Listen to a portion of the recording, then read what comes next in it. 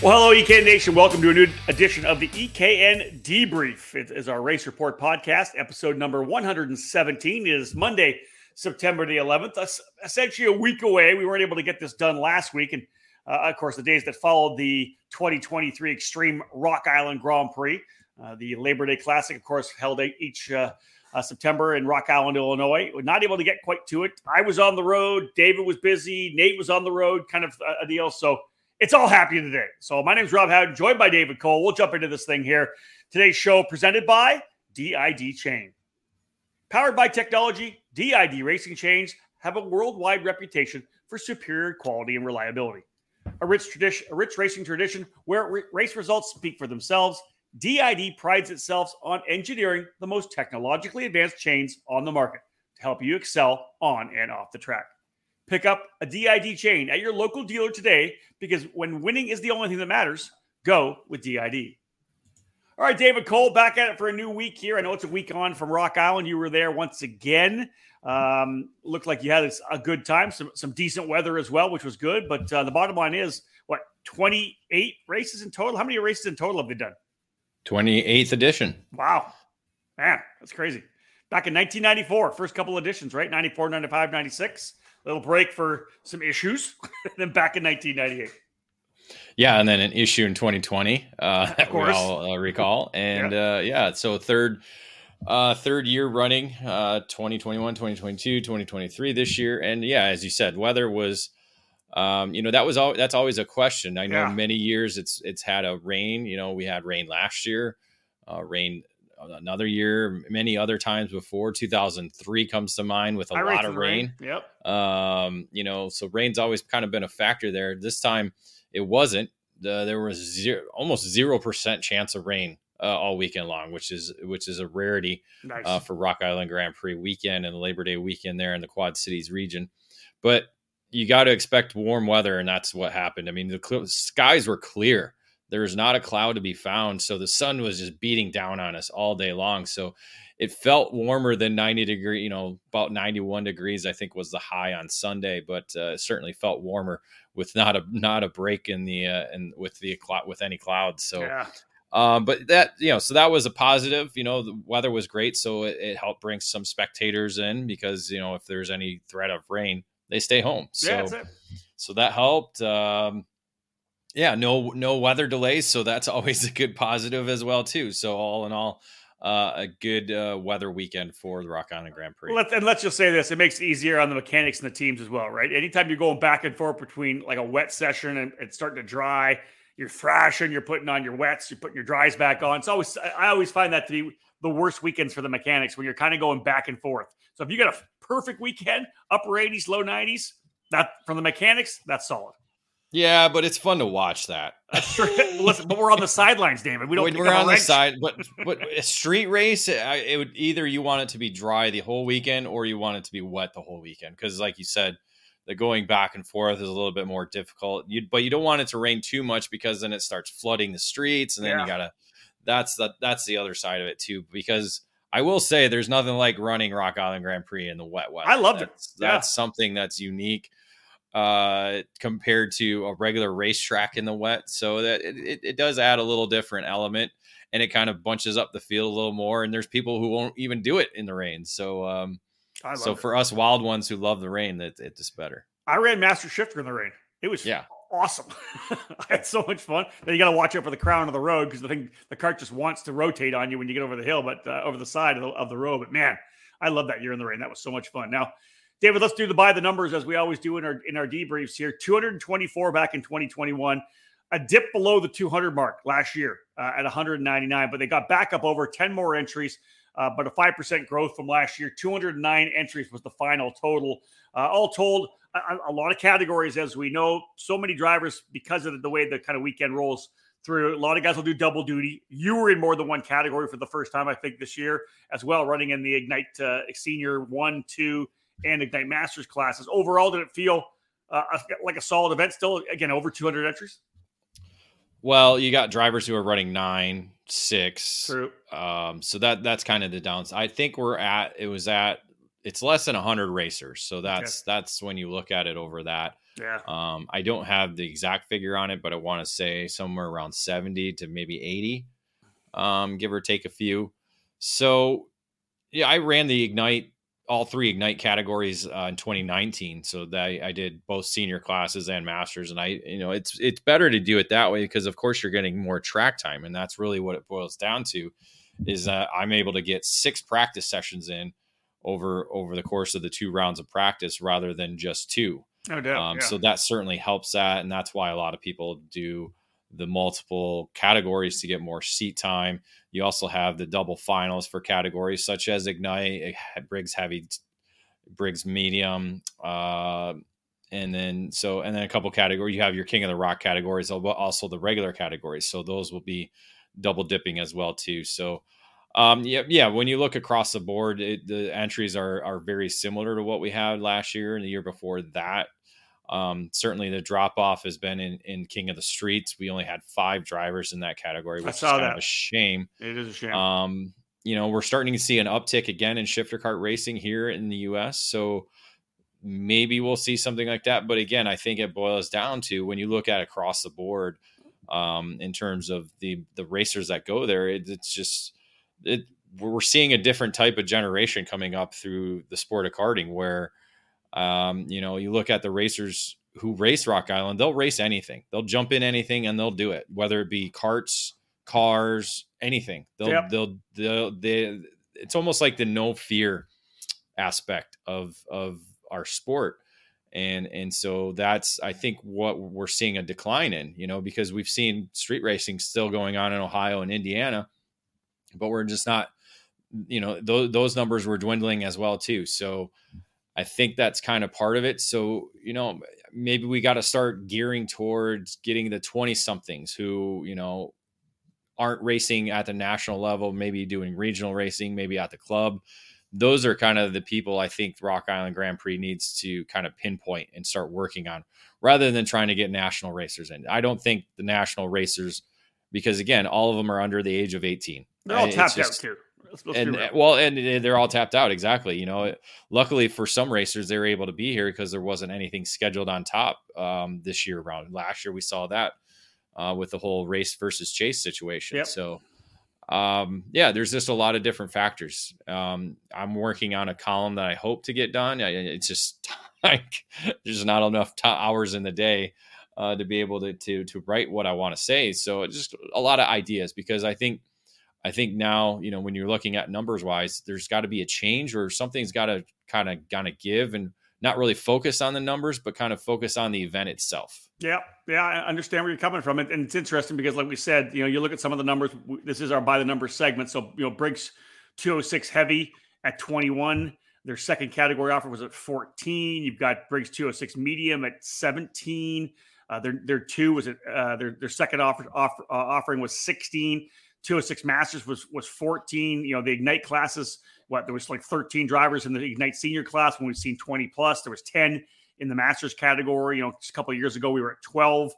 David, you mentioned the shifter stuff, which we are seeing a return of a bunch more shifter drivers, but we're seeing it mostly on the national level, right? Whether it's the SCUSA Pro Tour, USPKS, the Stars Championship, where those drivers are running so many races throughout the year. Other regional programs, there was 5 in open shifter, 5 in open shifter masters, just 5 in King of the Streets, as you said.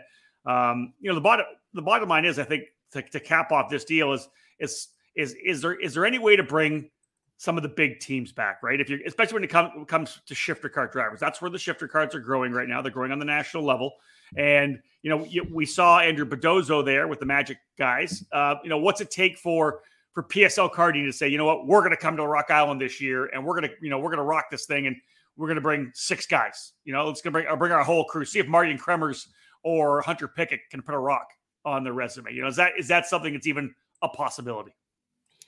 Well, I think you have to have the right conversations for one, but you also have to have a schedule that works. And that, looking at, 2023 Labor Day weekend was an off weekend for a lot of these big major teams that go across the country. And, PSL, because since you brought it up, they're in Canada. So they have races in Canada that are keeping them nonstop busy. Because as the Canada schedule is just locked and loaded from May to September. Mm-hmm. And so there's a lot of racing that's going on. So I think I think you're going to have to look at some of the smaller teams. Magic Kart USA, they're not a massive team like that. And they're not focused solely on kids. And I think those are the teams maybe that you can start directing towards. We had Hardin Motorsports Group there for a number of years, but they've kind of stepped away from the sport a little bit because of just the way things have gone. But maybe focus on the smaller teams. I think Billy Musgrave somebody quoted him that week during the weekend is, it was fun, but I'll never go back. So factory carts being there would have been a great idea too. Agreed. Yep. But you have to have the right drivers as well too. And I think that's where the focus needs to be, where there's a lot of focus around the Briggs categories. I think that's great, but I think there could be kind of a push to the 100cc side of things, because now that everybody's kind of pretty much on the same engine package, whether it be, the KA or even bringing the VLR in if they want to. Yep. I think that's the category we can start to see growing into bigger numbers. Cool. Because we already know the numbers are out there for Briggs 206 racers. It's a matter of getting the racers to come and race it. Yep. I think we have numbers now in, there's plenty of Masters drivers that are racing 100cc. So maybe do we add KA, a senior or Masters 100cc category? You're right. To kind of entice them to come, where they could do senior and master, and even if they wanted to, King of the Rock 100 as well too. Because again, I think that type of generation, those 30 and above, are more likely to come race Rock Island because of the fun on and off the racetrack, but also because they understand it and they're a little bit more crazy than the younger generation. All right, folks, let's continue on with this edition of our EKN Debrief, episode number 117. We're going to do a deep dive into the Rock Island Grand Prix, which happened on Labor Day weekend. When we get back after this break, we're going to dive into the Paddock Pass. That'll be next up. David will give us a bunch of the information away from the race report. Ready to step up your game? Joining the Rawlison Performance Group is the obvious choice to take your racing to the next level. Industry-leading driver development is provided by our staff of multi-time national champions, Super Nationals winners, and Team USA members. And at the same time, RPG continues to be a national-level powerhouse race team. Our goal is to help you raise your game and win races. We work with all age groups and are focused on developing those cadet and junior drivers who are ready to take the next step in their racing program. Rawlison Performance Group has set a new standard with our in-house engine program, AVP Engines, headed by Alex Vincent. AVP has become the benchmark in IAME competition. We have the largest OTK inventory that follows our race team, providing trackside parts at all the major events in North America. RPG also offers multilingual support with French, Spanish, and Portuguese-speaking staff. If you want to fight for championships or want to improve your skills and your chances to win, the answer is to call RPG at 503-260-4514. The Rawlison Performance Group. We race to win.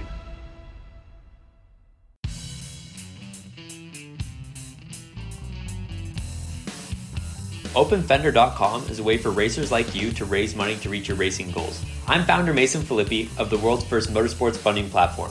As a racer, I know that there's a lot we do behind the scenes before hitting the track. Driving fast, winning races comes after a lot of prep, practice, and let's face it, a lot of money. The good news is that fans and sponsors want you to win. They want to help you and be part of your team. That's why I created OpenFender.com, to get these supporters funding your dreams and getting you across the finish line. In a few minutes, you can set up a profile, share it on your socials, and encourage fans and sponsors to boost your racing. Racers using OpenFender are averaging over $1,000 per campaign. This is money that's buying them parts, paying fees, and getting them to the next level. Join OpenFender now and start funding your performance.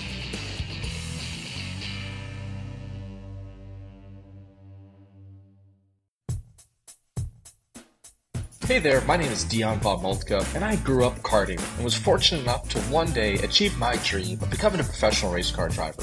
Looking back at my career, the most fun I had was in karting, but it was also one of the most challenging times of my career too. I often found myself craving expert guidance from someone who had been there before, that had done it and knew the right path forward, but it just wasn't available. And that's why I created Blaze Coaching.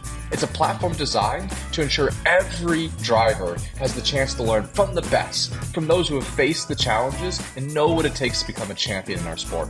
Just imagine being coached by 2023 Indy 500 winner Joseph Newgarden, or Indy 500 front row qualifier Spencer Pigot, or how about Acura factory driver Ricky Taylor? They're all here as coaches on Blaze, ready to help you along your path. It's designed to meet you where you are, so no matter what your experience level is, where you race, what you race, or what your goals are, your Blaze coach is there to help. Are you ready to unlock your potential? Visit blaze.io/karting today. That's BLAYZE.io/karting. Welcome back to the EKN Debrief. It is episode 117. We are talking about the Rock Island Grand Prix this past Labor Day weekend. It's September 11th right now. So let's jump now into the Paddock Pass. Rob Howden alongside David Cole here. Paddock Pass presented by Franklin Motorsports. Franklin Motorsports is a leader in the karting industry with over 50 years of combined karting experience, and they can provide you with everything you need to go racing. With a large online product selection, select track support events, and a wide variety of shop services, Franklin Motorsports is your complete karting source. They specialize in IAME engines, tilt seats, and of course, their championship-winning Merlin chassis. They've been supplying racers with start-to-finish support at race events for years, from providing a helping hand on a weekday test outing or at a club event, to full arrive and drive packages at the highest level of karting competition. For all things karting, visit franklinkart.com. All right, David, you were the one that was trackside all weekend long with both coverage and some time behind the wheel. Let's jump into the Paddock Pass. What do you got from this year's Rock Island Grand Prix? Well, one thing is getting to Rock Island, Illinois. It certainly looked a little different when we got to the hotel and walking around the paddock and racetrack. There was last year, for those who saw some pictures, there was no building at Turn 6. That was one of the big changes that we saw last year. Well, now there's a new building constructed. It's not completed yet. So last year we had a lot of problem with dust and dirt getting blown onto the racetrack between turns 5 and 6. So not as much this year, thankfully, with an actual building being there, but there was still dirt around it. It's still under construction, but so made it look a little different. But the biggest change was the new parking lot by the hotel. The parking structure was demolished and they just put in a regular parking lot. So that kind of helped things out. And that's one thing Rock Island, if you've seen on social media, they're really looking at pouring in a lot of money into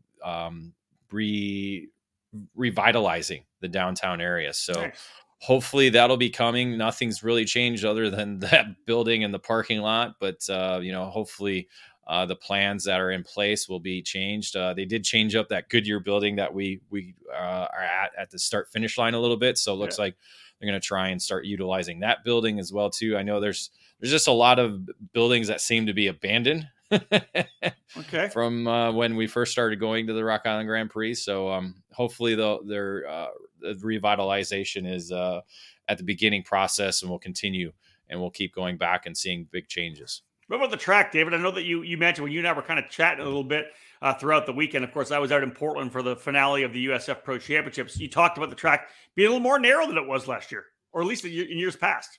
Yeah, if you watched my 1 minute flats Saturday morning and at the end of Saturday, after getting on track and racing, the track was narrowed up a bit in certain spots. 1, 2, 3.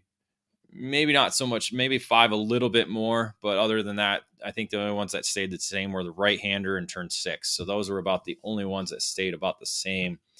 Really, it's my next point. It kind of goes hand in hand because they're focusing on spectator safety. The insurance companies are really focused on making sure that spectators are safe. So now there's kind of a distance they want the track barriers and the fencing to be. So they're trying to find that happy medium.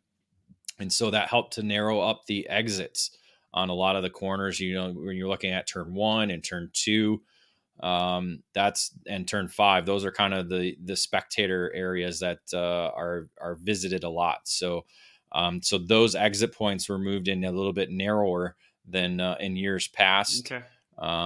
So that was kind of the biggest change, and spectator safety. That's what we keep hearing from a lot of events. A lot of the street races in Ohio and Indiana have been gone now because of the insurance issues. So that's an ongoing thing, and we're going to have to keep kind of monitoring that and how the sport handles it, and ways to continue street racing and keeping it going and alive.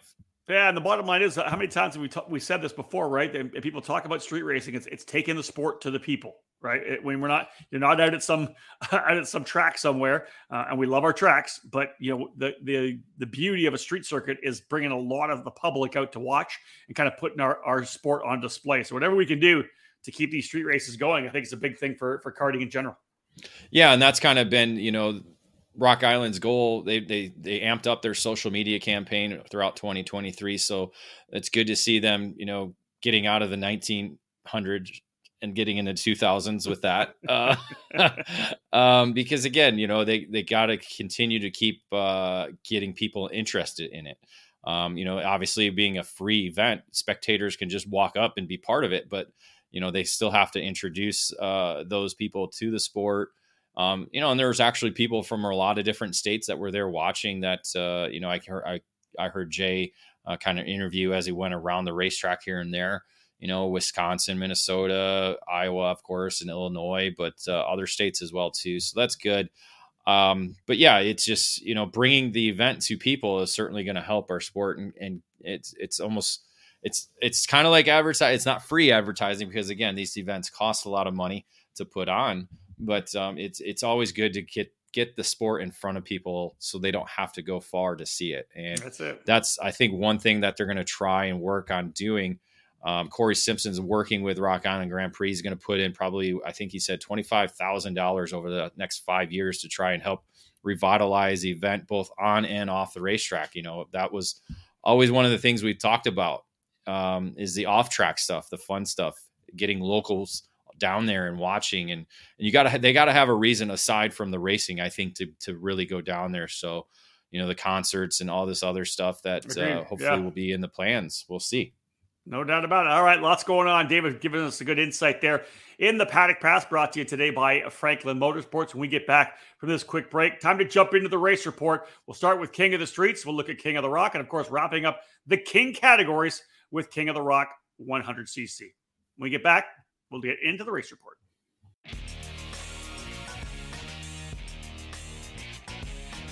All over the karting world, everyone knows OTK is the gold standard for quality and performance.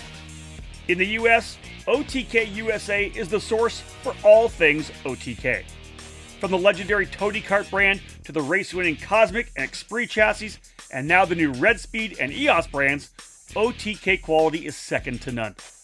All 5 brands are winning races and championships across the country in national programs like the Rock Cup USA Florida Winter Tour and the Challenge of the Americas, the SCUSA Pro Tour and Winter Series, and the Pro Kart Challenge, the United States Pro Kart Series, and the WKA Manufacturers Cup. And OTK products are also front and center on the podium of club and regional races from coast to coast. To learn more about a specific product line, you can find the OTK USA dealer near you, whether it's Tony Kart, Cosmic, Xtream, Red Speed, or EOS. Visit www.otkusa.com. Specific chassis territories are still available, so kart shops interested in adding a winning component to their product lineups can contact OTK USA directly.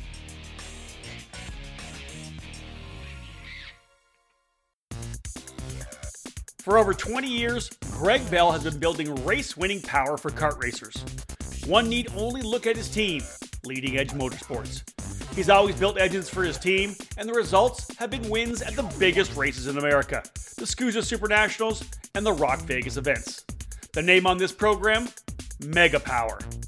This year alone, Bell and Danny Formel teamed up to sweep the Rock Shifter class on the Florida Winter Tour, all on a Mega Power engine. If you want to win shifter kart races, it's time to put Mega Power on your kart. Mega Power specializes in gearbox engines, such as the TMKZ, Rock Shifter, and IME Shifter, but with almost 3 decades of engine building experience, Bell develops winning motors for X30 and Mini Swift and everything in between. The combination of Greg Bell's engine building skills and his chassis tuning knowledge is a potent mixture. Greg's helped catapult many drivers to wins over the years, including Mercedes F1 star George Russell, who won the Supernats 14 in 2011 with Leading Edge Motorsports. Increase your odds of winning at this year's Rock Vegas or Supernational events or throughout 2023 by calling Greg Bell today at 209-747-2613 to put Mega Power in your corner. Cometic Gasket is a leading worldwide supplier of gaskets and engine sealing solutions for karting, automotive performance, power sports, original equipment, and the remanufactured engine industries. Cometic karting gaskets are available as OE replacement top-end kits or as individual gaskets and seals. Just like competitive karters, Cometic can operate on the fly and has the unique capability to customize any gasket to meet specific engine requirements and clearances. All of Cometic's fiber materials are asbestos-free and do not require any additional sealants. Viton oil ring cylinder head seals are used in each 2-cycle kit, and Cometic's 4-cycle engine kits feature only the most advanced multi-layer steel head gaskets. Cometic can tailor to engine builder-specific needs through bulk ordering and packaging flexibility. Cometic gaskets are must-haves for championship-winning teams across multiple disciplines of both professional and amateur motorsports. Cometic Gasket, sealing championships since 1989. Welcome back to episode 117 of the EKN Debrief as we take a deep dive into the Rock Island Grand Prix, this past Labor Day weekend's event, the 28th running of this tremendous race, a bucket list event for certain. Jumping now into the race report segment, we'll start things off with all 3 of the King categories. The race report today brought to you by CRG Nordam. CRG is one of the most iconic brands in karting, and we're primed and ready with new material and a never-ending focus on winning. CRG Nordam is the North American distributor for all CRG products. Based outside Houston, Texas, CRG Nordam supports CRG dealers across the continent, reaching every corner of North America. Check out the new CRG KT5 for tag and shifter racing, the Black Mirror for cadet competition, and the FS4 for Briggs. Longtime CRG drivers will be happy to know that the CRG Road Rebel, the standard in quality and performance, is still available. For more information on the CRG product line, head to www.kartcrg.com, and to inquire about a North American dealer near you, please email us at info@kartcrg-nordam.com. All right, David, CRG Nordam rolling this for us here right now. You were on the Margay this weekend. You'll be on the CRG for the Cup Karts North America Grand Nationals in about a month's time, a little less than that. But let's jump in now to King of the Streets. The tough thing is to kind of roll them with the fact they only had 5 entries. We mentioned that already. Defending winner Andrew Bedozzo back once again, having won in 2021 and 2022. So you're going to talk about the fact that the streak was extended. But it's cool to look back to some of the names who are the previous winners at this race. Just talking about how big this event has been to so many people over the last couple of decades. Yeah, Alan Rudolph, you have to start with him. He wasn't the first to win the King of the Streets, and he was, as the event wasn't held at Rock Island Grand Prix over the first 2 years, because it was Joe Janowski winning King of the Streets in Oklahoma. That's it. And then Alan Rudolph at the Quincy Grand Prix the year after that. So Rudolph actually has the most wins at Rock Island Grand Prix King of the Streets, dating back to 2000. So he won back-to-back those years, and then 2006 and 2007. He was one of the focused videos that Rock Island Grand Prix put on for their interviews and videos leading up to the event, which he has the Rock Island meeting room at the Speed Sports Racing Park. I got to go there. He's got a couple of the Rock trophies in there as well too. I didn't see the RBI cart though. That was I think that still literally was in his garage, and then he brought it to the racetrack for that video. So that was really cool to see. Scott Speed, also a winner. Alex Speed, of course, Speed Concepts Racing. Other winners, Jordan Musser, a 3-time winner. Kyle Wiegand, 3-time winner. Raymond Rossetti, the Canadian. Austin Wilkins came up from Texas. Rory Vanderster, Race Liberante have won as well. But David, again, Andrew Berdozo has won the last couple of years, came out of the gate, qualified on pole, and really was the guy to beat, I think, all weekend long, right? Yeah, he was the driver that was setting the pace. 32.489 was his lap in qualifying. It was about 0.2 slower than last year's lap. So that kind of goes with the narrowness of the racetrack. But of course, as the weekend goes along, the rubber starts getting laid down. So it gets a little bit grippier and a little bit better. So I believe his lap time got a little bit better as the weekend went along. But still, he was the driver to beat, led wire to wire in the main event. Scott Sketchy Barnes was his top rival throughout the weekend. Barnes finished second in the heat race and was trying to stay up with him, but just caught the barriers a little bit too much, and off the track he went on lap 8. And that allowed Budozo to go on to a 16-second margin of victory for his third straight King of the Streets title, with a best lap time of 32.610. So not quite better. So obviously a little tire degradation there, but still pretty fast to be only 0.2 off the qualifying time. No doubt. Joe Rook was there as well, finishing in second. Ryan Berkey. Is that Berkey? Is that what Berkey. Yeah, Berkey. Right. Ryan Berkey in third. You say Barnes was out. Pinozzo was out as well. Was there another driver? Did not. Yeah, Pinozzo. Yeah, Oscar Pinozzo was out as well too. So just 3 drivers. Yeah, just 3 drivers there running at the end. You mentioned earlier Budozo. We talked about it. The fact that he's won 3. First driver to win 3 straight King of the Streets event at Rock Island. Rudolph won 3 in a row as well. But as David had mentioned earlier, 1999, part of the Quincy Grand Prix, Quincy in the Park, and then followed it up with a couple of wins in 2000, 2001 at Rock Island. So nonetheless, Andrew Berdozo, one of those drivers who you could easily see excel because he hangs it all the time, knows how to drive on the edge, and kudos to Andrew Berdozo and the Magic Kart USA crew for coming away with the victory. 5 in King of the Streets, but David, 23 in total in the King of the Rock 206 class. Defending winners include Drake Ostrom and Michael Dittmer, who was the guy to step up today or this past weekend. Sorry, a typo there. It was actually 27. It was the largest class of the weekend. So yeah, it was a good field. The problem, and this is a little side comment, the weights are just too fucking high. Oops, sorry. Woo. Yep, sorry. Woo. They're super kids high. Listening. What were they? It's still 390. It's 390 for this category, man. and again, 365. We gotta lower these weights. It really, because every single cart on that grid has weights, and it's like, why? Why are we doing this? So that's going to be the off-season push from October to December to get all these organizations to start looking at their weights. I know we've said it year after year. We do, but we got to do it because if we're looking at safety, that's a number one safety issue. Is these carts are getting way too heavy for even corner workers to pick up, and just they're like missiles going into some of these corners. So anyway, racing qualifying led by Connor Lunn. So one of the former multi-time Rock Island Grand Prix winner set fast time in qualifying, which is again the King format. So they do qualifying and a heat race on Saturday.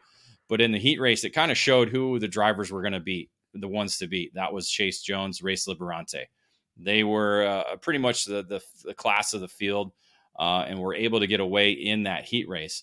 But come main event time, it was actually Chase Jones getting caught up with Justin Wishard as they were able to run nose to tail. I know Liberante was there for about a couple laps in the lead, and then he got shuffled back, and then Chase Jones and Justin Wishard just kind of hooked up and got away from the rest of the field as they kept fighting behind him. It was a really good fight because you kind of had the leaders and you had a second group and then you kind of had a third group that was all kind of right there, all within, probably 2 seconds of one another. So good racing going on. Basically it boiled down to, the top 2 away. And Wishard tried to make a pass on the last lap, but lap traffic got in the way, slowed him up. Didn't allow him to make the move. That gave the win to Chase Jones as he would take his first King of the Rock 206 victory. Yeah, not by much, David. 0.07 of a second? Wow. Yeah, 77,000th at the line. It was, Wisher made that last bold move to try and get there at the line. As you know, you come off 6. If you can get a good enough run, I'd almost think Jones maybe went defensive into the last corner, which kind of helped that as well too. Yeah, but right. There was a lot of close finishes like that. Again, you almost say if the start finish line was down about 50 more feet, it could be a different scenario. Agreed. We've said that many times. Yeah. So Jones with the win, Wishart in second, Ostrom, London, Liberante round out the top 5 in the King of the Rock 206. Some of the same names though, David, right in the middle of King of the Rock 100cc as well. Yeah, Wishart is actually the defending winner. Race Liberante winning in 2021. So those are two drivers in the field looking to be a 2-time winner. Chase Jones, however, had different ideas. He set fast time in qualifying with a 34.955 lap time, just ahead of Liberante and Talon Drake from North Carolina. So actually had a driver coming up all the way from North Carolina. So that was good. Nice. In the heat race, again, Chase versus Race, or Race versus Chase, however you want to say it. It was those two drivers out front and away. And same thing in the main event. They just were able to just have a little bit more pace than the rest of the field. And those two just kind of went back and forth. It was a great show. This was one of the earlier races in the day. It was a 4th race out on the racetrack, and they just kind of went back and forth. Nice. For the lead. In the final 2 laps, they just kind of pushed each other to get away from the rest of the field and set it up for the last 2 laps. And Jones was able to make the move on Liberante. Liberante tried to go back. I want to say we went back and forth every corner on the last lap, and it was Jones that was able to pull off the victory, getting Liberante on the final corner to take what was his first rock on the day, but his second overall on the event. Yeah, great run in the King of the Rock events for Chase Jones. Again, the margin of victory 0.139, so less than 0.2 of a second at the line over Liberante. Charlie Moore coming home in 3rd, Justin Wishart in 4th, and Riley Scott working his way up into the top 5. So there's your updates, your reports on the King of the Rock events. When we get back, we'll go 206 heavy 1 and 2, and 206 medium 1 and 2. And we'll wrap that up with 206 masters as well. So 5 more categories to come after this break. In karting, it's important to be supported by the right people. With over 40 years of experience in the sport, Trinity Karting Group has everything you need to make your program successful. We do it all, and we do it right. Trackside support and arrive and drive programs at many of karting's biggest East Coast events, full product sales and service, and professional coaching from our experienced staff. Trinity Karting Group is a full-service operation based at the Motorsports Country Club of Cincinnati, which gives us access to our custom-designed driver training facility. This allows us to offer private one-on-one coaching to take you to the next level. From arrive and drive and coaching programs to the parts you need, let Trinity Karting Group provide you with customer service and a racing experience second to none. Trinity Karting Group is an official Kart Republic race team, providing full trackside support at all the major USA karting events, including the SCUSA Pro Tour, United States Pro Kart Series, SCUSA Super Nationals 25, and other events throughout the 2022 season. TKG has in stock Kart Republic, IAME, MG and Avinco tires, and more products for those in Ohio and the Midwest region. Trinity Karting Group has a long history of the sport, a winning pedigree, and we're dedicated to driver development. We take pride in our professional approach and our positive attitude. Let us build a custom race program for you. Give us a call at 513-421-4463 or check us out online at trinitykartinggroup.com. It all started in 1994 when former successful kart driver Albino Parolin decided to move his passion for karting from the track to his small workshop. That's when Parolin was born. Fast forward 20 years and Parolin's passion for the sport led to the company rejoining international competitions as a factory team in WSK and CIK FIA races, with the aim of enhancing the research and development process, immediately achieving notable results around Europe, North America, and Asia, becoming the CIK FIA Asia Pacific KZ champion in the same year.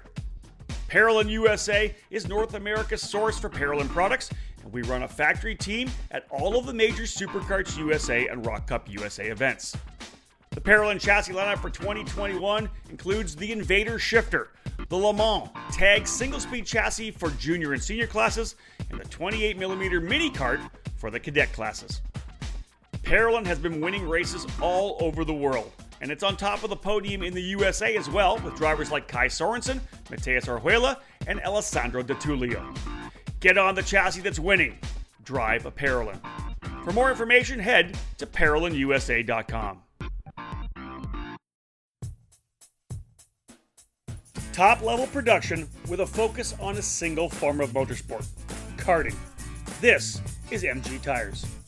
MG Tires USA, underneath the Vantage Karting Group banner, is the official distributor of the MG Tires brand for the United States. MG Tires are the official spec tire in the US Pro Kart Series, Route 66 Sprint Series, Sunshine State Karting Challenge, and countless clubs across the country. No matter your compound preference, MG Tires USA has you covered.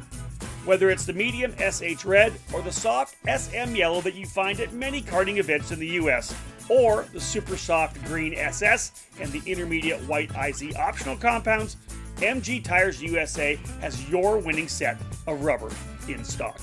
Indoor and outdoor rental facilities can now trust MG Tires with their solution to long-lasting and the best performance with 3 different compounds available through the RL line. For more info about MG Tires USA and its extensive list of dealers near you, check out their website at mgtiresusa.com. MG Tires, for the drivers. And we are back here on the EKN Radio Network. Rob Howden alongside David Cole for episode 117 of our EKN Debrief. David Cole, who was trackside at the Rock Island Grand Prix this past Labor Day weekend, giving us an update on all the action that took place. We're going to go 206 for this next segment, go heavy, medium, and masters. David, we'll start with the 206 heavy 1 class. We'll go heavy 1, and then the second running heavy 2 as well. 21 drivers running the single category, 14 doing the double duty. Connor Lund, defending winner. We mentioned Connor already. He won last year in 2022. Also won, 8 years earlier in 2014. So Connor's been at many Rock Island events, defending winner coming in, and looks like he was pretty good coming out of the gate as well. Yeah, was able to grab the heat race win, just edging out Drake Ostrom for the victory in that race on Saturday. Come Sunday, however, this was the only other category that Race Liberante and Chase Jones were in, aside from the King of the Rock category. They just ran 4 classes each. So this was their 206 class that they ran aside from the Rock race. And again, they just partnered up and was able to get away from the field. It was actually Jerry Fandry who led early, but a DNF. He got shuffled back into the fight for third, and he actually DNF'd on the last lap and was unable to continue the rest of the weekend. But up front, it was race versus chase. And this one actually went to Race Liberante. It was the first race of the weekend. It was also the Travis DeVrent Memorial event. This was a race that he won in 2021 when he came for the first time, racing aboard that MPG black and gold kart. If you remember seeing some of the pictures of that, I do. Yeah. It was so this became his second time winning in 3 years. The Travis DeVrent Memorial race, beating out Chase Jones by 1/10 of a second with another great battle between those two. Yeah, other winners, kind of the who's who of the event, right? You got Gary Lawson winning a couple of times, Cal Stewart, Tony Nielsen as well. Liberante winning by just over 1/10 from Jones, as you had said. Drake Ostrom came home in third, Jeff Dolian in fourth, and Michael Dittmer, P5, with the fastest lap of the race. So Dittmer had the speed, but ended up P5. And listen, David, it happens all the time, right? When you get a couple of drivers working together and they're not racing each other and they get a bit of a gap and the guys behind race, how many times have we seen 2-3 guys pull away because of the fight behind them? Yeah, I mean, that's it. You know, it in a way, Rock Island is almost in the Briggs category. It's almost like a Daytona Talladega scenario where if you keep in the draft and you keep pushing away, you're going to be able to kind of set the tone and set the pace for the end of the race. Well, if you keep going back and forth, it just it brings in a lot more people and makes it for a little bit more interesting race at the end there. We'll go to the second category for 206 heavy, 14 entries in total. Riley Scott winning last year. Michael Dittmer, Tony Nielsen, Mike Welsh, Cal Stewart, all previous winners of the 206 Heavy 2 category. But anytime that Tony Nielsen rolls out, he's going to be a driver to beat. Looks like he was the guy, at least up front, David, in the heat race, just outgunning Wishart for P1 on the pole for the main. Yeah, he was able to do that, but it was a different story come on Sunday for the main event. A lot of drivers that were kind of bunched there together, as we said, and it was actually led by Mick Gabriel. He was able to jump up ahead of everybody early on. Again, they kind of, I don't have the grids because they do passing points. So yeah, that's true. Yeah. He picked to where you start. Passing points helps change the order for the grid for the main event. So I don't know exactly where Mick Gabriel started. I'm assuming he was up probably 6th or 7th, but a good start. He was able to lead majority of the race and had a little bit of a gap there as he took the white flag going into turn 1. Heading into turn 2, however, he went defensive.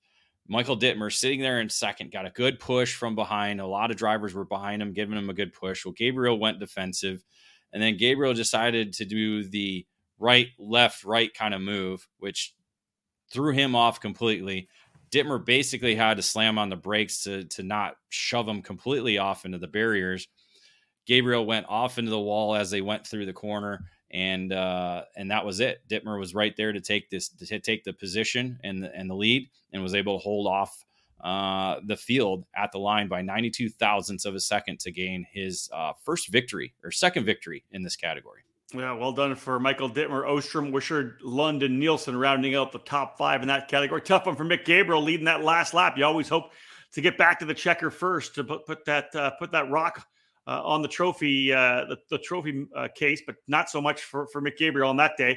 Dave, let's go to the medium category, a little lighter class than the drivers up there in the 206 heavy class. Medium had 17 drivers. We mentioned that Riley Scott was a defending winner in Heavy 2 last year. He was also a defending winner last year in this 206 medium 1 category. Other winners, Gary Lawson, Tony Nielsen, Cal Stewart, Connor Lund. You're hearing a theme of guys that have won up front. Tony Nielsen, in fact, has won this race, I think, 6 times in total. So definitely a guy to beat for sure, just like he did in the 206 medium or Heavy 2. Was able to win the heat race. But again, who ended up coming out with the race win? Yeah, this is the original Briggs & Stratton 206 class that started in 2012. The one I raced at that, we got an engine, pulled it out of the box, put a clutch on it and raced it. So yeah, this is the original class. And, Nielsen's got 4 victories in this category alone and was the heat winner. He was among the early leaders along with Mick Gabriel and Michael Dittmer. Dittmer, however, was able to get the lead towards the end of the race. Nielsen was sitting there second. I think he tried to make a move and just put himself in the wall, unfortunately ending his race and his chance at winning a 5th in this category. That allowed Dittmer to just run off to the finish line. A class he entered on Thursday. Wasn't scheduled to run medium 1 because, again, we're little heavy guys that race masters and heavy categories. But, he had a new cart that he got, new Comet Eagle, and decided to add the medium category in and get more seat time. And it paid off by getting another rock for his mantle. Yeah, 12 in total for Michael Dittmer, now tied for 3rd overall with Tim Getch in this 206 medium class. Dave, I think this is the only time you and I have ever raced Rock Island in the same category before. I think, right? That was 2013 when Gary Lawson whooped our asses. He did. Yeah. I will say that was one of the most fun races I've had because I was in that group. I think we were in the lead like 6 or 7, maybe 8 guys up front. And I was the only guy that didn't have the nose cone. Everybody else had the big cow catcher. And I'm like, what did I do wrong? Cowboy Cal. Yeah. Cowboy Cal. He was a little bit better than you. He was just up ahead of you. He was. And I was racing with, I think Sketchy Barnes and I were going at it quite a bit there too. But yeah, Barnes, I was like, I was the best finisher without a front nose, without the big nose in the front. I'm like, I've chosen poorly. Oh, that's right. Yeah, I think Cowboy Cal did put one on. That's true. I think he did put one on. Yeah. He cheated. We call that the cheater nose, right? That's the rule. You can run it. Here, I can tell you exactly what you finished. I think I finished 7th or 8th. 8th. Yeah, it was. I think Sketchy Barnes got me near the end. Cal Stewart 6th, Sketchy Barnes 7th. You were 8th. Yep. Yeah, that's what I thought. Yeah, I just didn't with the way I didn't have the pace coming out of the end of the straightaways a bit, right? I had a better fast lap than you, by the way. You did have a better fast lap than me. Had you qualified better, You wouldn't have started the those damn carbs. Those damn carbs, I tell you what, man. 16 entries in 206 medium 2. Ashton Wheeler, the defending race winner. Mick Gabriel, we mentioned him not getting the other rock up in the class we just talked about. He did win this class back in 2021, a couple of years ago. Riley Scott, a winner as well. Ostrom, David, though, the driver out of the gate in the heat race, beating Wishart and Wheeler. But again, we talked about Gabriel not getting that rock earlier in the day. Talk about how he did here in 206 medium. Yeah, it was him and Wishart that were able to hook up. You know, it's kind of like the race and chase program. These two drivers were able to get nose to tail and get away from the rest of the field. Gabriel led the majority of the race. However, a last lap shuffle cost Wishart a number of positions. That allowed Gabriel to kind of go away to the checkered flag unchallenged in the final few corners to gain another victory for him at the Rock Island Grand Prix. Yeah, so what is that for him then? Is that 2 for him or 2 or 3? I think two. Two for Mick Gabriel. He's had a strong year for sure. So a good win for him over Ostrom, Nielsen, Welsh, and Wishart, as David had mentioned, falling back to P5, 0.2 of a second, the victory for Mick Gabriel. In the 206 Masters class, a bunch of big hitters. Like I won't even say who they are because you're going to talk about it, but I look at the top 5 in the finals, and these are guys that you would not want to race against or would want to learn from and likely get your ass handed to you by.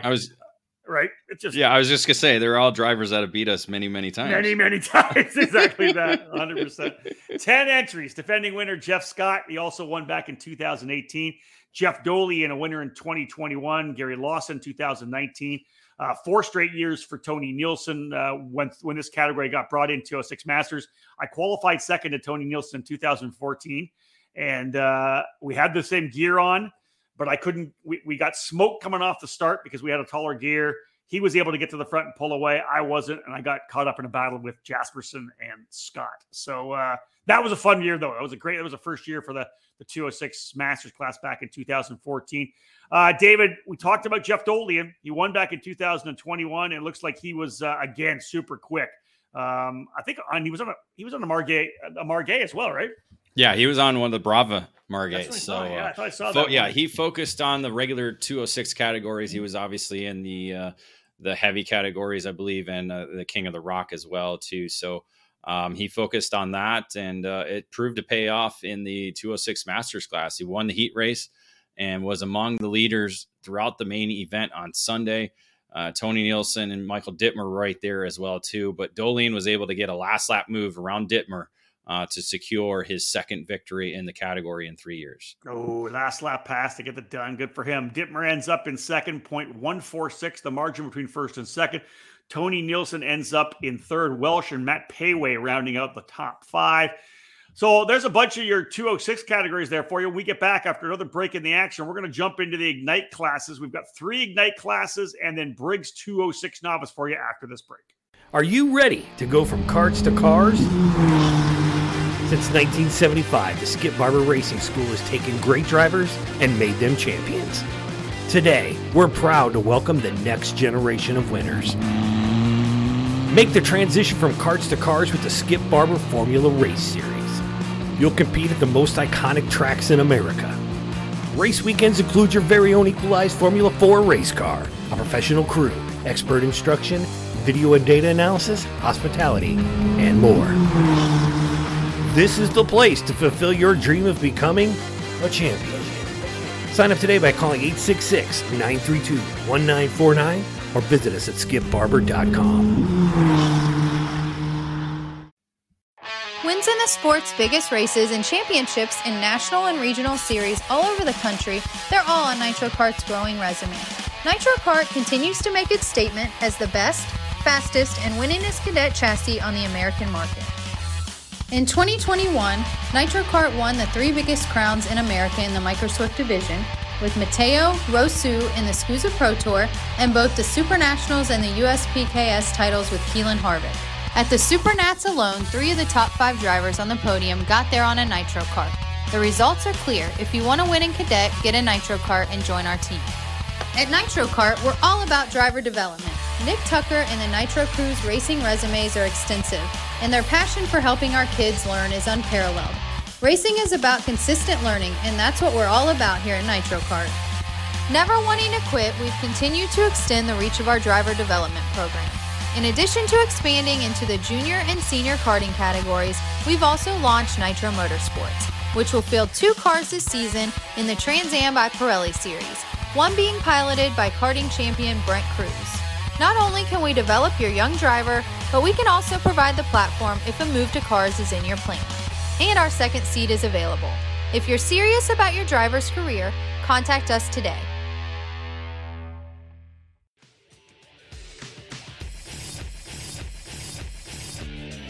Winning takes top quality equipment, flawless preparation, experienced coaching, and passion. And at Team GFC, we live our passion. Developed by American karting champion Gary Carlton, the GFC chassis has become one of the newest brands to reach the top of the podium in North America. GFC has garnered victories and championships at all levels of the sport since its debut at the end of 2018. Shifter car drivers are at the front of the field in the GT14 frame, with the SS31 a consistent contender in tag and 100cc competition. Team GFC has arrive and drive packages available for all categories, including the mini and micro classes utilizing the GFC RR5 cadet chassis.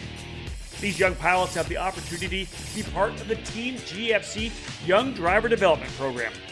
Learn from one of the best American karters with 28 years racing at the highest levels of the sport, offering personalized training on and off the track. Follow GFC Karting on Facebook and Instagram, or click over to gfckarting.com to learn more about joining Team GFC. GFC, live your passion.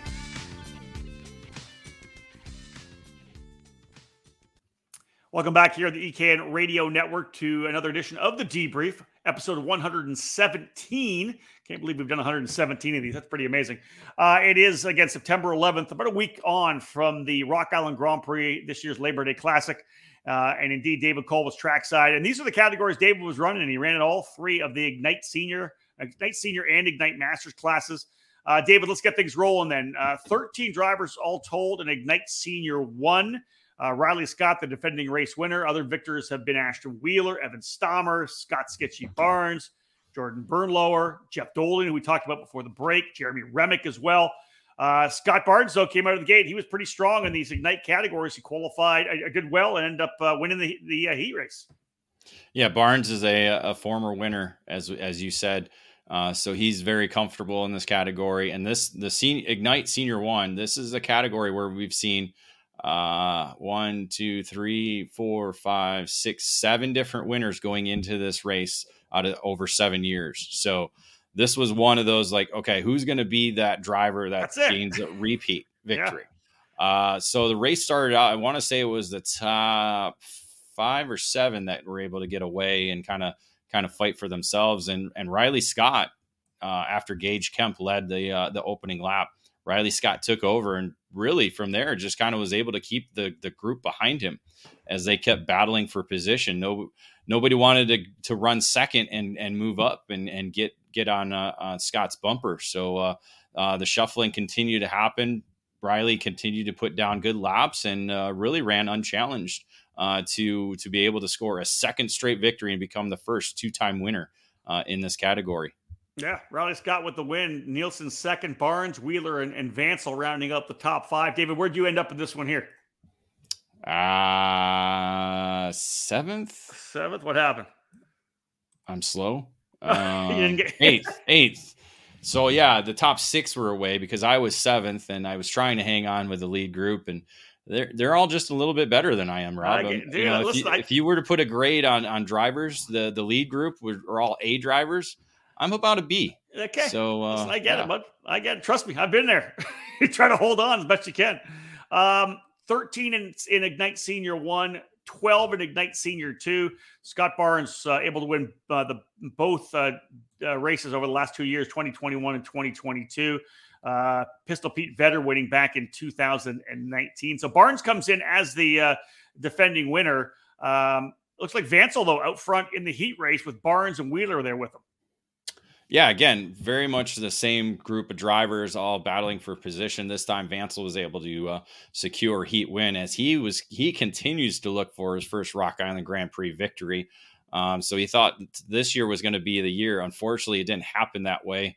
Wheeler jumped out to the lead early before Nielsen and Barnes took over, and then a last lap shuffle sent Barnes backwards. Nielsen was able to triumph and be able to score his first victory in this category. But I want to say, I don't know if we added up. We'll add up his results later. But yeah, first victory for him in this category, as Vansel, even though he had fast lap, ended up finishing fourth. Yeah, Nielsen, Wheeler, Kemp, Vansel, and Barnes rounding out the top 5 there. Moving now to Ignite Masters, 10 entries. Not a massive group for the Ignite Masters class, but 10 in total, still with some good names there. Tony Nielsen comes in as the defending race winner. In fact, he won in 22, 21, and 19 as well. Before that, it was Pete Vetter getting the victories there. David, this was kind of your category to focus on in the heat race. Tony Nielsen got the race win over Scott, Barnes, Wicker, and Dirks. How things shake down for you in the heat race before we move into the final? Yeah, a guy spun right in front of me. I had nowhere to go. So I ended up finishing. I don't even know where I started. Fourth. I started fourth. Yeah, I ended up finishing 6th as I was able to get a couple drivers before the checkered flag. But yeah, a guy spun in front of me in the right hander. He literally just the rear end came around on him. And I had Sketchy Barnes coming to the inside of me already. I had nowhere to go, so I just followed him into the wall. Luckily, we were able to continue on. No heavy damage, but yeah, did not help my heat race results there. So started in the back, and I was last basically going into turn 1 because they went 4 wide, and I had nowhere to go. So I basically was last at the start of the main event.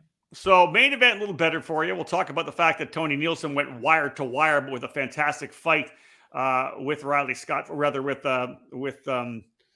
Jeff Scott. Jeff Scott, help me out. Thank you. I will not confirm or deny that I had Race Monitor opening while I was announcing a race in Portland. So let's just say that. We cannot confirm or deny. So confirm or deny that I was double focusing on that one. Let's talk about the main event, David. Again, number 1, the battle between Tony Nielsen and Jeff Scott. I always love when these guys go at it.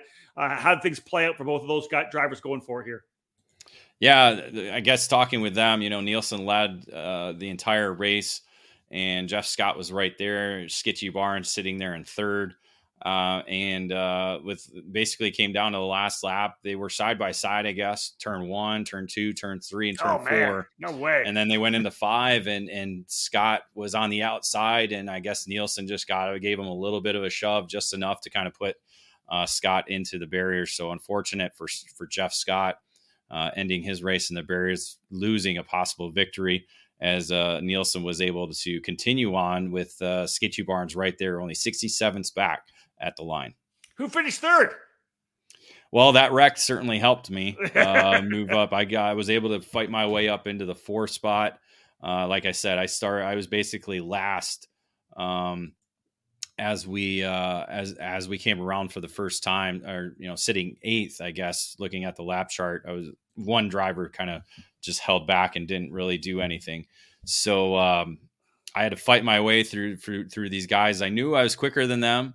But so it was just a matter of getting in front of them and then getting away and trying not to put myself in the wall. So yeah, not enough to run with the fast guys. They were certainly really quick. Just again, they were A drivers. I'm a B driver. So I hear you, bud. Tony Nielsen with the win, 67 thousandths of a second over Sketchy Barnes. David Cole with the best career Howden Media Group finish, finishing P3 at the Rock Island Grand Prix. Andrew Coulter coming home in the 4th spot. Scott, as we know, the DNF after the issue in turn number 5. David, we mentioned earlier about Tony Nielsen's career wins. Let's take the opportunity now to talk about how many wins this guy has at the Rock. Yeah, with the 2 victories here this year, he's brought his total up to 25 career victories at the Rock Island Grand Prix, and that begins back in 2006. So he's been winning there a number of times. Certainly the one time he picked up 6 Rock trophies, so that was probably one of the more memorable weekends. But that puts him now only 3 behind the Emperor, Gary Lawson, who has a total of 28 victories at Rock Island Grand Prix. Wow. Let's cap off this segment before we take a quick break and go into the last bit of the race report here. So long as we know, lots of categories on the docket here. The Briggs 206 novice class, David, 9 entries in total. Give us a little bit of an overview of what this class is all about. Yeah, this category is for anybody who's new to the Rock Island Grand Prix or haven't won at the Rock Island Grand Prix. So anybody who's been there before, like I could have entered, I didn't want to. I wanted to focus on the Ignite program because obviously different tire would have been a little more work than we needed, and probably one more session each round than I needed. So yeah, it's a great opportunity. This could be a class to kind of help grow and build that, and again, kind of transition new drivers into racing at the Rock Island Grand Prix. Then they don't have to run all the regular categories that they have to compete against the Tony Nielsen's, the Riley Scotts, the Jeff Scotts, the Dittmers, the Welshes, and all of them. So Hayways, you name it. Yep. So this one, Jerry Fandery, who we saw quick in the heavy category earlier in the day, he was actually able to win the heat race, but that wreck in the opening main event of the day took him out. He was not able to, this was third class in the order, so not enough time to get repairs in. Ouch. And was unable to start the main event. So that allowed Jeremiah Davis, who finished second in the heat race. We know Jeremiah from, he's been on our face-to-face shows about the Rock Island Grand Prix before, and Quincy Grand Prix as well. He led the first 14 laps of the main event. Unfortunately, fighting with Huntington Bolton, contact, I believe it was turn one barriers that we heard from the start finish line, and Davis was unable to come back around after contact with a wall, and that put Bolton out in the front and earning his first Rock Island Grand Prix victory, and joining now an exclusive club of father and son drivers who have won at the Rock Island Grand Prix. Of course, Huntington is the son of Todd Bolton, who has won a number of Rock Island Grand Prix. That's very cool. So Bolton with the win. They were well out front, he and Davis. Don Newman ends up in the second. Eicher Jr., Rapp, and Davis rounding out the top 5 in that category. 9 total in it. But again, Huntington Bolton, now a race winner at the Rock Island Grand Prix, will not be eligible for Briggs 206 Novice in 2024. Time to go up against the big dogs. Another break in the action. We get back 100cc Senior, Yamaha Super Can Heavy, Open Shifter Masters, and Open Shifter to wrap up the race report of this year's Rock Island Grand Prix.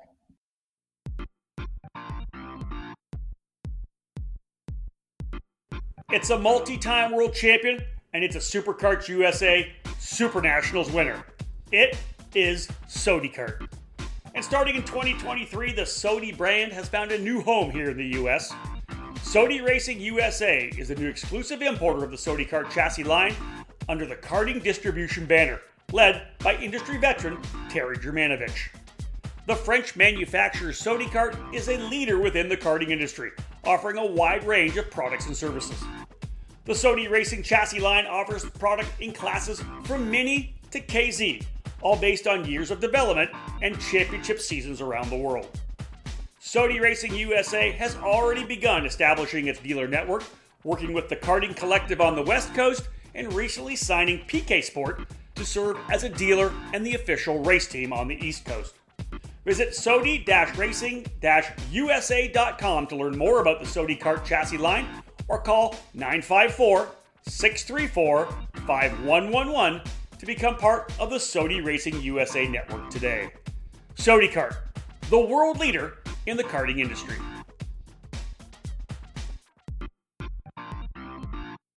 Made in the USA.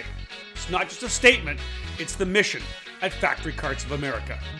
Led by 4-time Supernats champion Billy Musgrave, Factory Karts manufactures their frames completely in-house at the Riverside, California facility.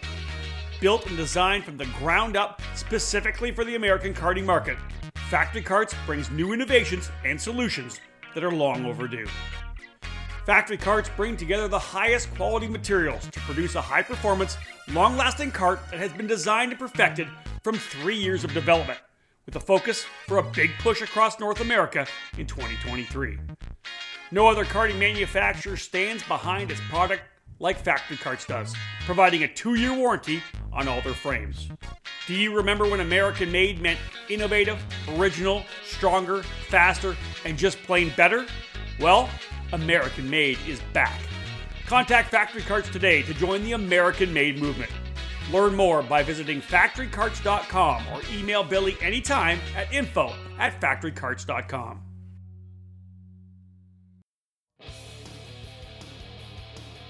History, success, family. Those are the three words that can describe Comet Kart Sales, one of the longest tenured karting businesses in the United States. The family-owned operation located just outside of Indianapolis has provided carts, parts, and services for thousands of racers in the near 6 decades of business. Their online store features everything you need, continually adding new parts to their product line. From full karting packages, new engines, spare or replacement parts, and safety gear, find it all at CometKartSales.com. Their Comet Racing Engine service has won multiple major events and championships over decades of karting and continues to offer the best trackside service in the industry, specializing in IAME X30, IAME Swift, and other 2-cycle power plants. Make sure to head to CometKartSales.com or call them at 317-462-3413 to be part of the Comet Kart Sales family today. We are back for the final segment here of the race report of this episode of the Debrief, as the Rock Island Grand Prix, which took place just about a week and a half ago at Rock Island on Labor Day weekend. David Cole giving us a full breakdown here of all the action. David, let's go to the 100cc senior class. 10 entries in total. Defending winner Justin Wishart was in the race, as was Chase Jones. He won back in 2021. Jones out of the gate strongly, though, winning over his teammate Race Liberante in the heat race. Yeah, and he already had the Rock trophy from the King of the Rock category that was earlier in the day. So this category actually ran after the King of the Rock. So made for this was kind of just a to go for the Rock. No crown in this category. And again, it was the Race versus Chase show. They were able to push away in the main event and put on another great final race and final lap as they went back and forth side by side over and over again. And Liberante this time was able to make a move on Jones that stuck, and he was able to cross the line first. Officials were actually looking at penalizing Race for a maneuver. I'm not sure exactly what happened, but Chase Jones pulled up and said, no, that would have done the same thing. And so officials allowed it to pass, and Race Liberante was then deemed the winner. Interesting. Well, good for Chase on that one. Again, multiple lean changes, as you said, throughout that race. Good to see those guys going back and forth. Liberante winning by just under a second from Jones, Drake in third, Moore fourth, and Pinozo rounding out the top 5. 6 entries in the Yamaha Super Can Heavy class. Your defending winner, Drake Ostrom. Many big-name winners in years past: Gage Rucker, Morgan Schuler, Tim Getch, Tony Nielsen, Tony Jump, a 2-time winner. Multiple wins for Michael Dittmer in years past. Gary Lawson's got a couple of those Yamaha Super Can Heavy victories as part of his 28 wins at the Rock Island Grand Prix. Davis, give us a run on how things shook down in this Yamaha Super Can Heavy class. Yeah, adding his name to that long list of former winners is Charlie Moore. Charlie was really the driver to beat all weekend long. Drove away to a 7-second victory in the 10-lap heat race on Saturday. And then on Sunday, extended it to 6 seconds after 15 laps. Blake Korth was right there at the beginning, but just wasn't able to hold on to the pace in the second half of the race. So that allowed Moore to go on to win with a wire-to-wire victory. Yeah, good for him. Moore with the victory. Korth, Wells, Graham, and Proctor rounding out the top 5 for Yamaha Super Can Heavy. Again, 5 entries in the Open Shifter Masters class, defending winner Scott Barnes in the fight once again. Again, look at some of the names. It really is kind of a who's who to a certain extent of Masters shifter racing over the years. Joe Rook winning in 2014. Barnes has won multiple times. Lance Lane, another one of the father-son duos that has done so well at Rock Island. Jordan Musser, a former King of the Streets winner multi-time, also won Open Masters shifter. Anthony Honeywell, the Honey Badger. Kurt Mathewson, Chris Enderline, Colin Lynn, the Texas Tornado. Man, you keep going back to Wojtek Birdsey, Dan Rogue, John Kinder. How about Bonner Moulton in there? A couple of wins, David, the guy out of Salt Lake City, Utah, who has run in all 25 SCUSA Super Nationals, was a winner back in the early part of the 2000s. Yeah, I haven't seen Bonner. We're going to have to send a message to him to make sure he's racing Super Nationals this year. That's true. That's true. 26 for him. That's right. Yeah. So, this one was all Sketchy Barnes. Joe Rook was there, just not quite able to keep up pace with what Sketchy was able to lay down. Rook actually had a damaged chassis, I think, on the first practice session on Saturday. Ran over something, either hit the manhole cover just wrong, and it just bent. It actually ripped the motor mount butterflies completely off the chassis and kind of damaged the engine as well too. So he had to go to a backup on that and run with kind of a bent chassis underneath the engine mount area. So we called it his off-road Maranello, because it wasn't the standard Maranello that he does run at the Stars Championship Series. So that's something to think about. You know, one thing that Race and Chase were talking about, and during their victory speeches at the award ceremony Sunday night, is the karts they ran were basically like old karts that customers didn't have anymore or didn't want anymore. Okay. You know, they basically went through what they called kind of the junkyard and grabbed some chassis, you know, made sure they were straightened out enough. And I think that's something we can kind of maybe promote a little bit more is, hey, that kart that's sitting there, that you can run that at Rock Island Grand Prix. That's it true. It doesn't have to be that brand new kart, you know, that's shiny, no scratches on it, etc. Just put something together that can be straightened out and put a motor on it and go have some fun. That's it. Have some fun with this deal. So Barnes was able to dominate this category, leading wire to wire. Actually, Joe took the lead early, got the whole shot, I think, on Sketchy there at the start of the race, but Barnes was just too quick over the pace of the main event, and he was able to earn his fourth victory in this category. Rook, as you talked about, finishing in second. Hahn and Williams third and fourth. Who's this guy back in P5? Riggins. Yeah, some 77-year-old guy that was just out there making laps, enjoying, having a good time. He tried to pull off a donut, got probably kind of like a half donut, maybe, maybe one that was already eaten. I love it. That's funny. Terry Riggins enjoying his time. He's just, he said he's just out there making laps, having fun, hoping not to get in the way of the fast guys. That's amazing. 77 years young, Terry Riggins, race director, and getting out there in the open shifter masters class. How awesome is that?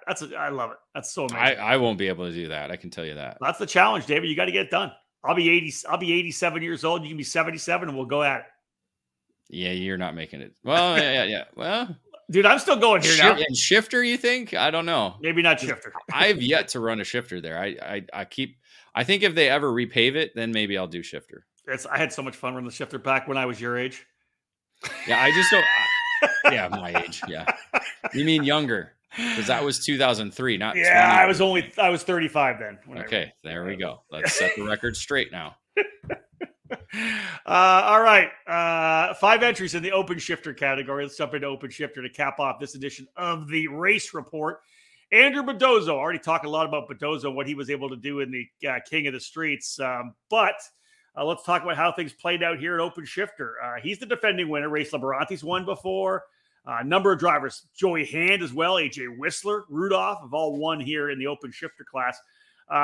Scott Barnes was good, though, in the Masters class. Was he as good at open shifter as well? Yeah, just a little bit better. He had Bedozo to run with. So it kind of amped him up a little bit more. In the main event, they were 1-2. It looked like Bedozo was kind of just waiting and buying his time. He made a move, took the lead, but Barnes responded back and was just a little bit better there in the final run and was able to score the victory over the King of the Streets winner. Wow, that's huge for Barnes. Fill me on there. So Ryan Bjerke, was he running a Rock? What was he running? A Honda. He actually had a Honda. So they were trying to do a Rock Honda category. They still provided a Rock trophy for that category. Okay. He was the only entry in it, as the rest of the drivers did have KZ motors. So, So again, they're trying to entice people to come back and race it. So whatever you have. And so he was the lone driver with that. Pinozzo had a DNF. I want to say a flat tire or something in the, I think the axle might've shifted over or something like that. And then Riley Scott had a mechanical as well too. One thing about Riley Scott during the King of the Rock 206 heat race on Saturday, he was involved in the one red flag that we did have on the weekend and hurt his shoulder. They were going to transport him. Eventually, they decided not to. And, thinking possible shoulder separation, he kind of just manned through it, went back out racing later that day and throughout the weekend. And as we said, won one of the Ignite races, tried to do the shifter, but mechanical took him out of that. So Riley Scott, again, he's just a little bit crazy. You got to, I mean, no, there's no doubt about it, because, to have what seemed to be a shoulder separation, not sure yet. So we'll have to message him and get the update on his medical condition. But he powered through the pain and kept going through and raced a number of categories. So Cowboy up. Yeah, Cowboy up. That's well exactly it. Yeah. Impressive. For Scott Barnes, that is now 8 Rock Island Grand Prix wins for the driver from Bermuda, now tied with Todd Bolton and Alan Rudolph. So definitely a solid group there for Skitchy Barnes, as again represented Bermuda. I really remember the first time he came over when I first met him. That's an interesting trio: Scott Barnes, Todd Bolton, Alan Rudolph. Yeah, pretty much. That's an interesting trio. True enough. you think about it. True enough. All right, folks. Final break. When we get back, David will wrap things up, and we'll look at the EKN Trackside Live race calendar. Is IndyCar your dream? If it is, for 2023 and beyond, the path from karting to IndyCar has gotten even clearer. It's time to look into the new USF Juniors program and the brand new Tatis JR23. As the first step of the newly rebranded USF Pro Championships presented by Cooper Tires, the USF Junior Series will feature a 6-event, 16-race schedule to train racers for the move into the USF 2000 Championship presented by Cooper Tires. The USF Juniors champion will win a scholarship worth over $248,000, and the total prize fund will exceed $330,000. The series will also debut the new Tatis JR23 race car in 2023, which is a development version of the USF 22 used in USF 2000. It's the ideal entry point for career-minded karters moving on to the car racing ladder. Safety is always front and center in the mind of the series promoters, and the USF Juniors car features a halo, and the races are supported by members of the AMR IndyCar safety team. If IndyCar is your goal, USF Juniors is the starting line. For more information, visit www.usfjuniors.com and follow USF Juniors on social media.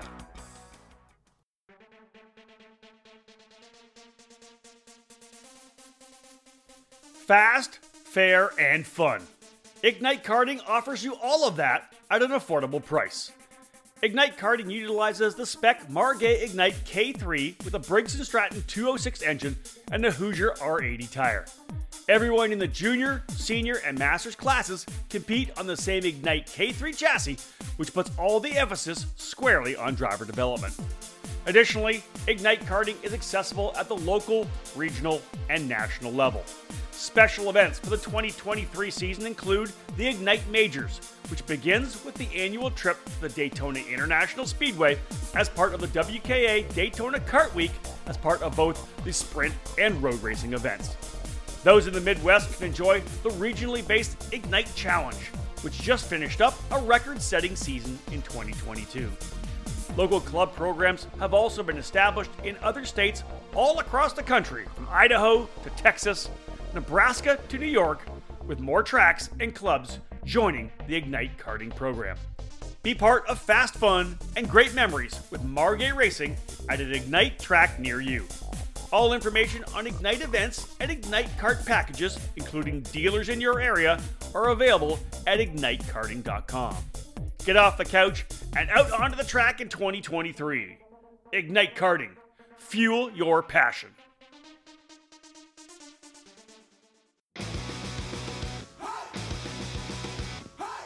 Acceleration Kart Racing is your first and only stop on the internet for karts, parts, and the safety gear you need to get you on the track. Visit shopakr.com for a great selection of karting equipment on a user-friendly website. Acceleration Kart Racing has aligned itself with many of the top manufacturers and distributors in the sport to ensure all the latest equipment is available to you, the racer. With over 20 years in business and customer support available 6 days a week, you can be confident about getting the right parts at the right price when you need them. Be sure to visit shopakr.com today or stop by their headquarters in Las Vegas. Make sure to follow Acceleration Kart Racing on Facebook, Twitter, and Instagram for the latest specials and new arrivals.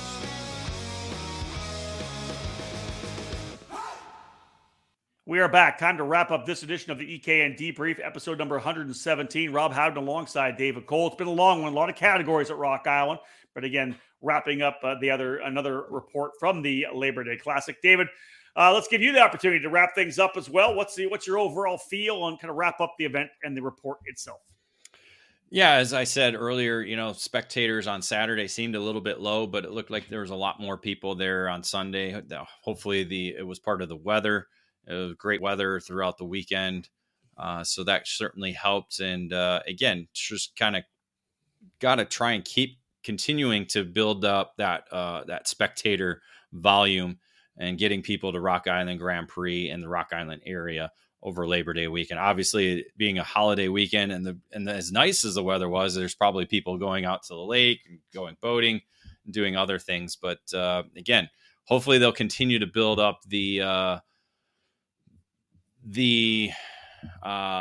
what's the word I'm looking for? Excitement. The awareness. Excitement, yes. The awareness and just a reason to go to the Rock Island Grand Prix. What's the draw, right? What's the overall draw, yeah. For sure. And again, coming to watch the karting is fun, watch the race itself, but like you said, you want to have more on the docket when you're at the racetrack, I think. That's what you're coming with. Yeah, and thankfully, we had good weather. As I said, it was pretty sunny out, so everybody had to stay hydrated. So, including the workers, everybody there that were there from, 7 a.m. till, 6 p.m. So, it was, thankfully they don't have to battle rain. So that's a good part. So just staying hydrated and out of the sun and keeping in the shade as much as possible. That was certainly a battle. And again, one thing to wrap up the event, we always have the awards ceremony at the end of the day on Sunday at the Holiday Inn.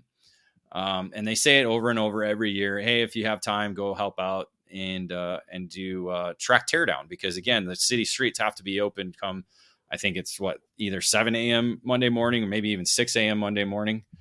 And, when you look at the facility or the racetrack itself, I mean, you're looking at 0.6 of a mile racetrack plus the side streets that they have to close off for pit pass area and paddock area and stuff like that. So this year there was a lot of camaraderie among the racers that were there that were going to help and chip in.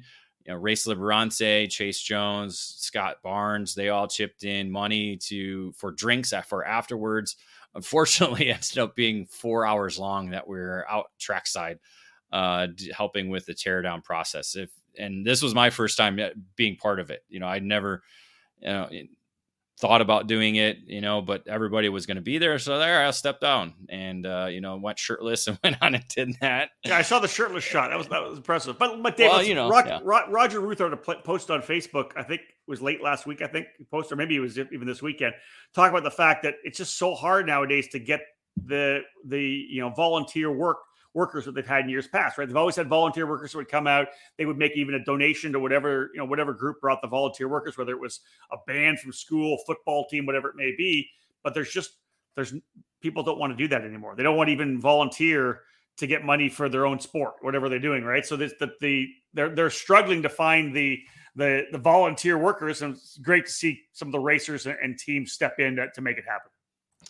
Yeah, that was what boiled down to. They had nobody. I think they had a group that were there right when the track closed for a couple of hours to kind of help with, the barriers and getting that process in. But you also had all the fencing that had to come down. So they had to roll all the fencing, get all the sandbags, get all the barrels that hold the fencing in place, and getting all the off the racetrack and off the area into where they corral it all. So that was certainly an interesting process. It seems to be an easy process, especially if you have the numbers to do it. And thankfully there were a number of people there: the Dittmer family, the Nielsen family, all the Scheer family as well too. Rap family, they do it every year as well. So there was a lot of local families that were there, but you also had some people from MPG Motorsports, Magic Kart, and some others that were there, pitching in, had some music, had some beers. It was, we made it as fun as we could.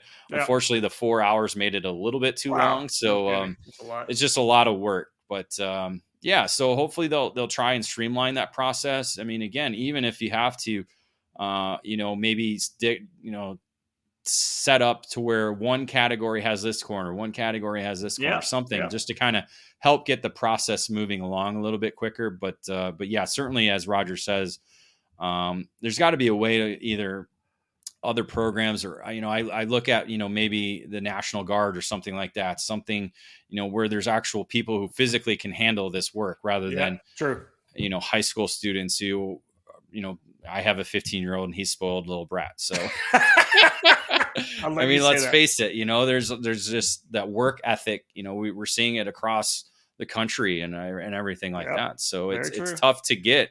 So yeah, hopefully, they got a year to plan it and try maybe hopefully getting a cleanup crew that, they can help. It could be a win-win for both the Rock Island Grand Prix and whoever they partner up with. Exactly that. All right, let's cap off this edition of the Debrief because we've got races coming. There's another 3 races. David he was kind of home for a bit over the summer. We're loading David up on events that he's got to go to here over the next month. There's a lot coming. So let's have a look at the EKN Trackside Live Race Calendar presented by Odenthal Racing Products. Motor mounts are critical to producing 100% of the power your engine has and getting it on the podium each and every time. Odenthal Race Products provides the best in the karting market today. Odenthal Racing Products is a family-owned and operated business with decades of karting experience, providing products with unmatched quality and value for the karting market. Check out their Pro Series mount for 2-cycle engines and their 4-cycle Easy Set for the Briggs & Stratton 206 power plant. Head to odenthalracing.com and find a dealer near you. Odenthal Racing Products, made in the USA. All right, David, we have essentially 3 races over the next 4 weekends. You and I are hitting the road here on Thursday. We're heading back down to Newcastle Motorsport Park once again, back-to-back events at Newcastle. A little gap in the between, but this coming weekend, September 15th, 16th, 17th, time to lock down the Team USA drivers for the Race Rotax program as they'll have their U.S. Trophy final this coming weekend. Yeah, not just Team USA, but international competitors. I think I saw one from Australia coming over to race. You're going to have some Canadians coming down to race for sure. Probably some Central American, South American drivers. So it's shaping up to be a big one. Hopefully they'll get over that 100 driver mark in the 5 categories. So that'll be about a 25 kart average per field. Really excited to see what this year's event has. Agreed. Yeah, we had a really good time last year with Justin Stefani and the whole J3 competition crew. They put on a really tidy show. The racing was amazing. It's Newcastle, but Rotax racing is always a lot of fun to watch. And I really enjoyed that weekend we had last year. Henry Beaudet and I will be on the broadcast. We're going to be on Kart Chaser as well. Xander Clemens will have the Kart Chaser crew there. So all live coverage on Kart Chaser. But David, you and I are going to go back to some of the stuff we used to do in the past as well. We're going to do probably such an EKN live debrief show on Facebook and YouTube, right? Is that the plan? Yeah, we're going to do that Friday night and Saturday night for sure. We'll see how things go on Sunday if we ended up doing one there. But yeah, do a little debrief. I think it's going to be you and Henry. I think I'm going to be doing the production side of things to make sure things run smooth. So again, we'll have a meeting on that come Friday morning when we get down there. Love it. But yeah, really looking forward to it. Again, it was, there's something different about the Rotax. It's a different smell. It's a different feel. We'll drive a DD2. They're actually going to do DD2 dry. I've never driven one. So I've never driven one as well too. So that'll be interesting. And again, just for people to kind of test and see what it's like. Again, and then they'll have the tire changing contest as well too, one of the nights. So a lot's planned for what will be a busy 3-day event at Newcastle, but fun factors certainly on the schedule. And be ready for all the stuff we have coming as we normally do, folks, with our EKN Trackside Live races. Right, we're going to have the Outlap podcast. David Loud recording that on Tuesday to get ready to go for the weekend. We'll have the full preview. David will be trackside. It'll be a full EKN Trackside program for us that weekend.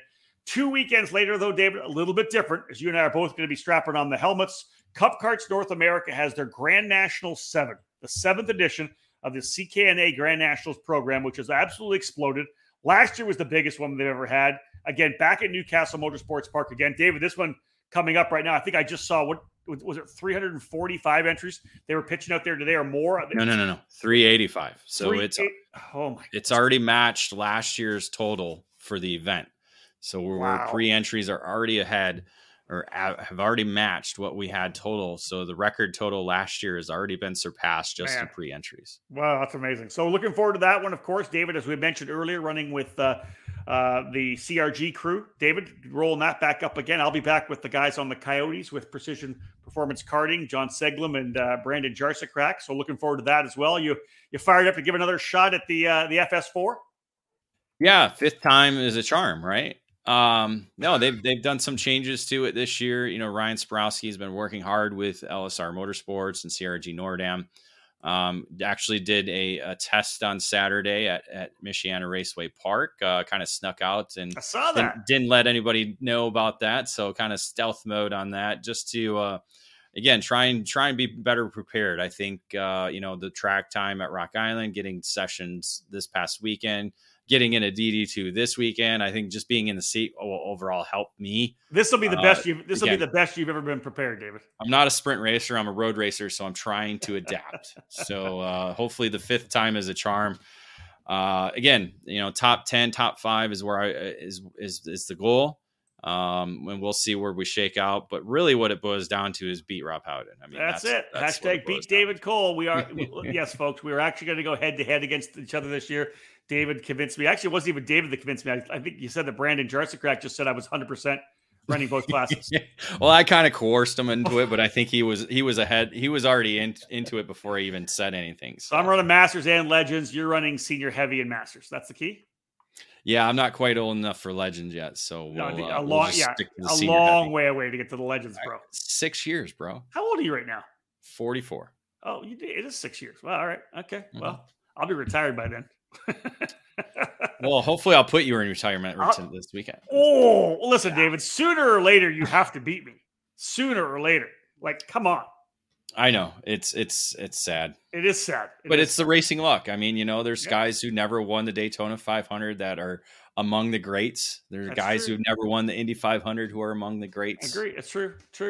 I think you're going to be good I think I'm going to have to really step up my game to be able to challenge this year. But I'm looking forward to the challenge for sure. Yeah, you've been working out, so at least you got that. I mean, that's at least there.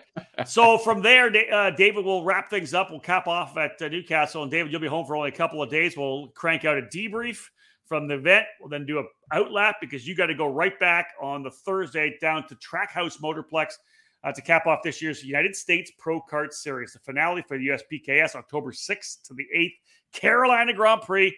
That I would expect is going to be a barn burner big time in that category, that track rather, and that series. Man, it's going to be a fantastic finale.